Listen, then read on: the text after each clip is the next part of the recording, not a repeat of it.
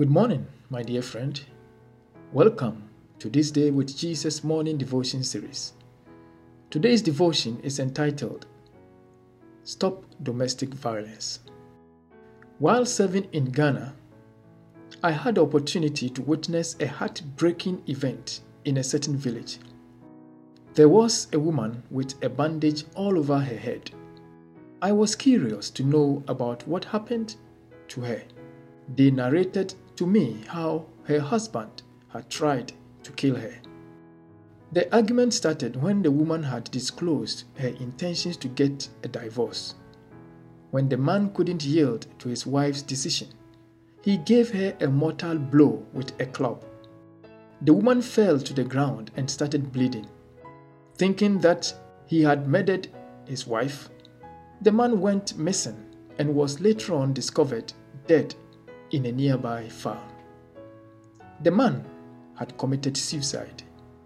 Luckily, the woman survived the fatal injury, having been rushed to the clinic.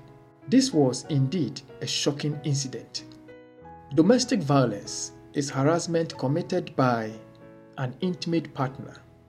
Statistics show that on average, 1 in 3 women and 1 in 4 men say that they've been victims of some form of physical abuse by an intimate partner. The issue here is not a statistical problem, but sin, the great controversy. The Bible says in Psalm 11 verse 5, "The Lord tests the righteous, but his soul hates the wicked and the one who loves violence." Domestic violence are all palpable effects of the great controversy. Today, be on your guard against domestic violence, lest your family becomes a stage for the great controversy. Let us pray. Our Father in heaven, may you keep our families under the control of your Spirit. In Jesus' name we pray.